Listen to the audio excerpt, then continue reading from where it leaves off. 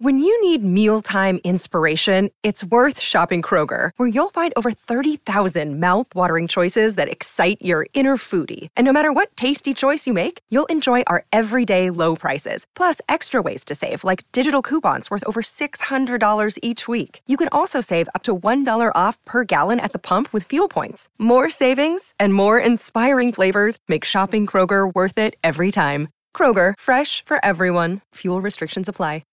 Sports Day for Kia. The 7-seat Kia Sorrento, Kia's most awarded large SUV ever. Available now at your nearest Kia dealer.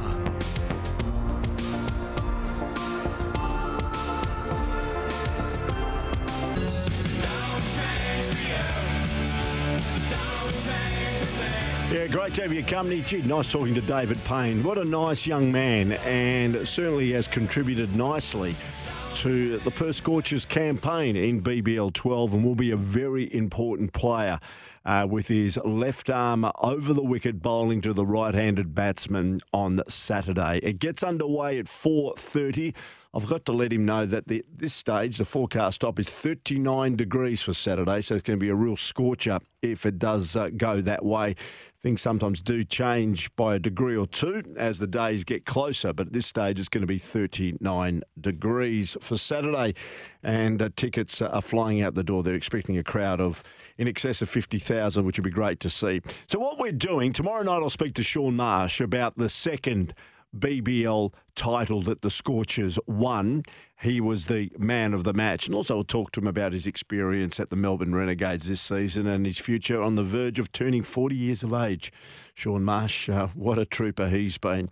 Leon from Hocking, as we look at the top three Perth Scorchers players of all time, has gone Mitch Johnson at number 1, Brad Hogg at number 2, and Ashton Turner at number 3. Here's another one. No name to this one. Best Scorchers of all time and most fashionable. 1, Brad Hogg. 2, AJ Tye. 3, Mitch Johnson. And that is quite a popular trifecta at the moment. Norman Cowell goes Brad Hogg 1, AJ Tye 2, Mitch Johnson 3. So there you go. There's that trio once more. Now, Lisa at Ellenbrook, a great supporter of Sports Day, says, "Hi, Pete. Great show. My best players for Scorchers, Brad Hogg 1, Michael Klinger 2, Mitchell Johnson 3. So I will give you the final tally, or who we sort of look at 1, 2, 3 in about 5 minutes' time when we close the Tempera Bedshed text machine for this poll. So get in now, 0487 736 736, because in about 5 minutes' time, we'll be speaking to Peter Lawler, the very well-respected cricket journalist. He's going to give us his thoughts on the upcoming 4-test tour between Australia and India. He flies out on Sunday. As we mentioned, some of the players flew out today, including Steve Smith, after winning his 4th Allan Border medal last night, and some of the other players will fly out tomorrow. So get on the Tempera Bedshed text machine. That number again, 123. I'm looking for the best Scorchers of all time, 0487 736 736. Or you can get on the Kia open line at 13 12 55. And of course, this is Sports Day, all thanks to the all-electric Kia EV6 GT Supercar. Let's have a look at some sports headlines for Tyre Power. Buy 3 and get 1 free on selected Kumho passenger car and SUV tyres at Tyre Power. And fans will be granted free entry to all AFL pre-season games, with the league announcing the schedule for its sole round of official practice matches. Now, for our teams, match simulation against Port Adelaide for the West Coast Eagles has been confirmed for Friday, February 24. Bounce down at 4:40. Now, the match simulation matches will be played this way, is that the clash will be played over 6 periods, 4 periods of 28 minutes and 2 periods of 20 minutes with no time on. And then on Friday, March the 3rd, the West Coast Eagles will take on Adelaide at Mineral Resources Park at a 4:40 start there under normal conditions.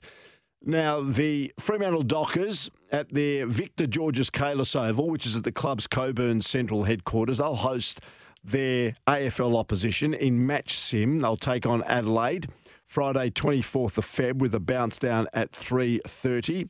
And then on Thursday, March 2, they'll take on Port Adelaide at Fremantle Oval, and that gets underway at 4:10 local time. As I mentioned earlier, Luke Shuey has been endorsed as the West Coast Eagles captain for a fourth consecutive season.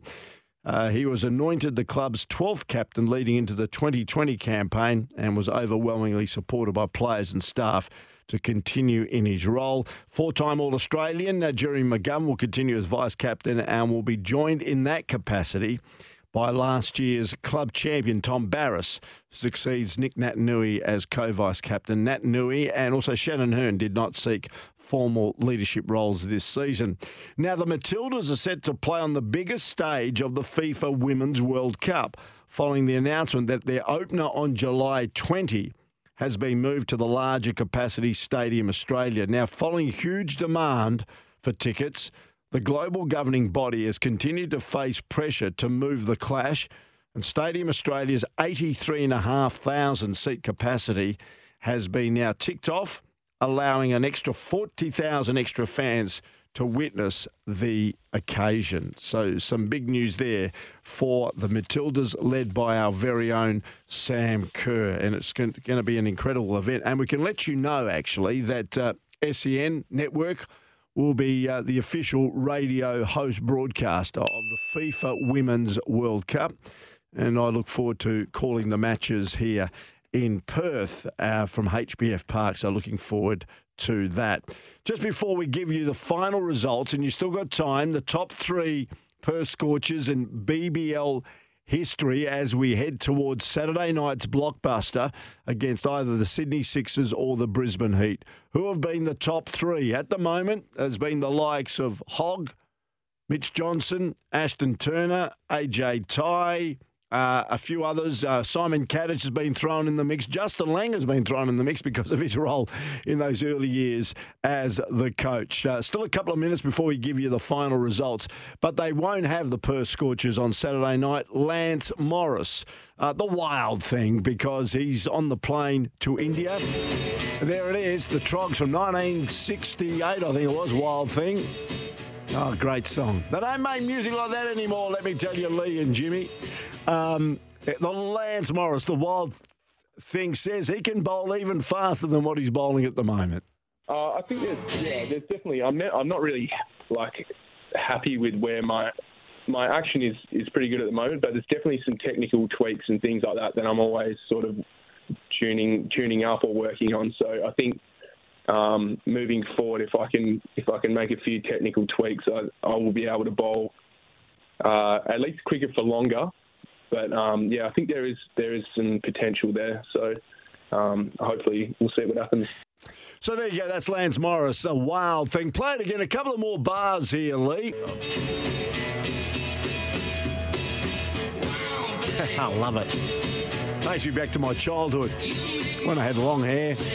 All right, here's the final voting for the three best Scorchers of all time. Coming in, we'll go top four, actually, because there's been a tie. At number 4, AJ Tye. At number 3, Ash Turner. At number 2, Mitchell Johnson. And I've got to work with him. If I tell him this, his head will get so big. But anyway, number 1, Brad Hogg, the Perth Scorchers' all-time favourite, according to our Sports Day WA listeners. Okay, let's go now to Test cricket. Looking forward to this. Peter Lawler is a cricket writer and one of the leading cricket writers in the country, writes for the Australian newspaper. And he joins me here on Sports Day WA. Pete, thanks for your time. Yeah, nice to have your company too, Peter. Well, after a couple of underwhelming tours during our Australian summer with the West Indies and South Africa, I tell you what, a lot of people have been waiting for this one on the subcontinent. Oh, it's a tantalising prospect, isn't it? I've got to say, there's two tantalising prospects, isn't there? After this, we've got England and the Ashes, and I've never seen England looking better ahead of an Ashes.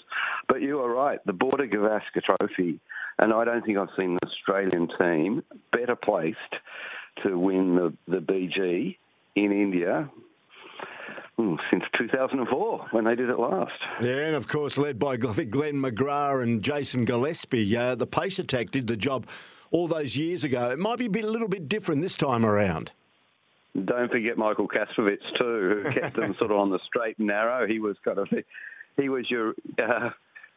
poor guy who got carried to tours of India and told to bowl a lot, wasn't he, because of what he provided. Yes, it'll be different. I remember saying to Darren Lehman in recent years, like, why don't you just use that tactic that you used in 2004? The three seamers who bowled the vast majority of the overs, and that bloke Shane Warne, and Warney played 3 of the 4 tests, didn't play the last one, but he didn't have a huge impact on tests, but he was very, very good. And Lehman's reply was, "It's real. The conditions have deteriorated considerably every tour that since then. You know, India really turns out these raging Turner wickets, which they didn't so much in 2004. Saying that, there was that 2-day spin camp there at North Sydney Secondary Oval. Ashton Agar was deprived of playing in the Big Bash match at the weekend. Todd Murphy was there, Mitchell Schwepsons was there, Nathan Lyon. I don't think I recall that ever happening before an overseas tour. That was quite unique. Yeah, they did something similar before Pakistan. You'll recall that they didn't play a tour game in Pakistan, and I think tour games are going the way of the dodos, I'm afraid, these days. No one wants to play them. But they went down to Melbourne and they did something similar. They knocked up a sort of Pakistan-style wicket I think it was in the practice nets at the MCG. So that's kind of the way these guys roll these days. It'll be interesting to see how they go, I reckon. Like, I think a few of them are holding up their hands. I've heard Warner say twice recently how tired he is. And I think he's kind of whining for Australia on this one because from what I hear, I think Usman, Labuschagne, Smith and the guys who played BBL after the Test series, have found it harder than they thought. I mean, David can't win. You got a lot of money for doing it. But I think they found that sort of fly-in, fly-out nature of the BBL was quite taxing on the end of a summer. And I think Smithy had to fly over to Perth and back, didn't he? We won't get any sympathy from people who live in Perth and have to fly across the continent all the time. But I think there's a few tired boys getting on that plane. Half of them left today. Smith was among them, but Warner leaves tomorrow. The guys that left today got the short straw. They have to do a stopover in Singapore on the way across, but the guys that fly tomorrow, I think, have a direct flight. Saying that, when you look at the batting, which is going to be a real key to try and combat the spin of Jadeja and, of course, Ashwin and co., really only Stephen Smith has a healthy average above 30. Is it going to be a dangerous situation? Does our batters need to stand up? Oh, absolutely, 100%. You have a look at the innings scores on the last tour in 2016. 250, 280 is kind of a par score, I think, in a lot of those venues that you go to. So I reckon you could end up in a situation where if you've got a couple of batters averaging high 30s, mid 40s, you've done very well. It is just so difficult to score runs in India. You talk about past experiences. Hopefully everyone's better for their past experiences in India. I'm very excited to see how Smith's going. I don't think I've seen a batsman in better form for a long, long, long time. He's in thrilling form. And if things go right, he could be absolutely critical over there. But we've got Usman Khawaja, who once upon a time couldn't play spin. These days, he's a very good player of spin. But Alex Carey in the middle there, who's a fantastic sweeper of the ball, which is really necessary in India. And I watched Cam Green play the sweep shot in Sri Lanka earlier in the year. That good innings, he made 70-odd, didn't he? I think was it the first test. So I think they're better equipped. I'm pretty excited about it. But look, you got to temper any excitement you have. You know, since that 2004 series, I think Australia have been over there 4 times since. They won 1 test. I've got this written down here. In the 56 tests played in India in the last 12 years, India has lost only 4 of them, 3 to England and 1 to Australia. It is the hardest prospect in modern cricket, winning in India, if you're the away side. Saying that, it makes it so exciting. I did an extended interview with Cam Green when he was over here, but just before one of the broadcasts of the Perth Scorchers match. And, of course, he had his hand in a bit of a splint and all bandaged. And I said, how are you going? He was hopeful that it'd be okay by the first test in India. But reports are suggesting he won't be and won't bowl in the first test that gets underway in about 10 days' time. Yeah, McDonald was certainly indicating that, wasn't he? I wonder why, to be honest with you. McDonald was indicating there's more chance of batting than bowling. If he's got pins in that finger, I would have thought you just as much do, probably more chance of doing damage to batting than you are bowling. But anyway, I'm not a doctor. I'm a hack. But the risk that he cannot bat and bowl, his absence from that first test in either of those disciplines is massive. Absolutely massive. It throws the whole selection out of order.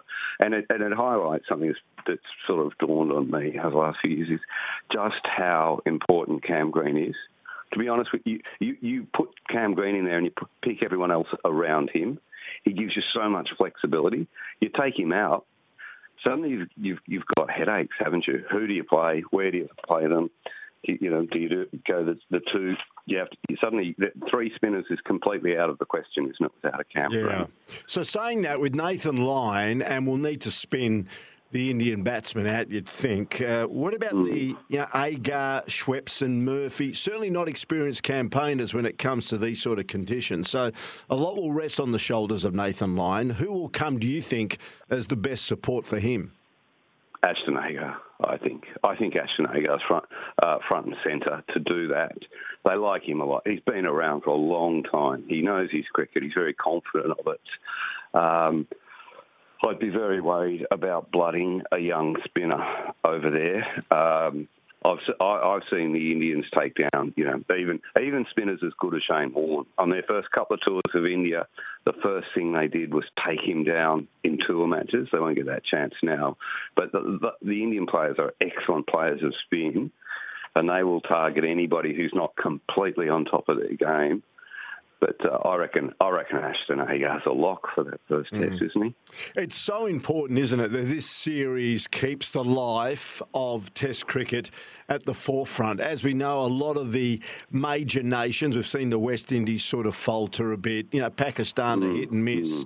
Sri Lanka's having issues. It's now England, India, possibly Australia, and even New Zealand have maybe just drifted off a bit. How important it is for the lifeblood of cricket that this is a damn good series? It's very important. It's important for Australia. It's important for India. I mean, I think that, and I'm not alone in this, it's of equal weight with the Ashes these days, this Border Gavaskar thing. It's great that you need to have some good cricket over in India. I think it will. I mean, India's a nation that still loves Test cricket. It may not show up. The crowds aren't great, but I don't blame them. If you've ever been to those stadiums and sit there without any shade all day at the Test cricket, it's a big ask. But it's a huge series. Peter, as we let you go, you're a well-travelled cricket journalist. What do you like about going to India, apart from the passion that the locals do deliver? What do you like about covering an Australian series on the subcontinent, in particular, India? How long have you got? I've been travelling to India since before I was a cricket journalist. I was a hippie travelling around India. Right. Yeah. I absolutely love the place. I say this. If you're bored in India, check your pulse because you're possibly dead. It is just an endlessly fascinating place, and the cricket's fascinating. The pitches are fascinating. You're out of your comfort zone. You're just always looking around thinking, what the hell's going on here? And away from the cricket and at the cricket. It's just a unique place. They've broken the mould over there. Well, the mould that we live in, the ruts that we live in, it's a different approach to life. It's a different approach to cities, to food, to culture.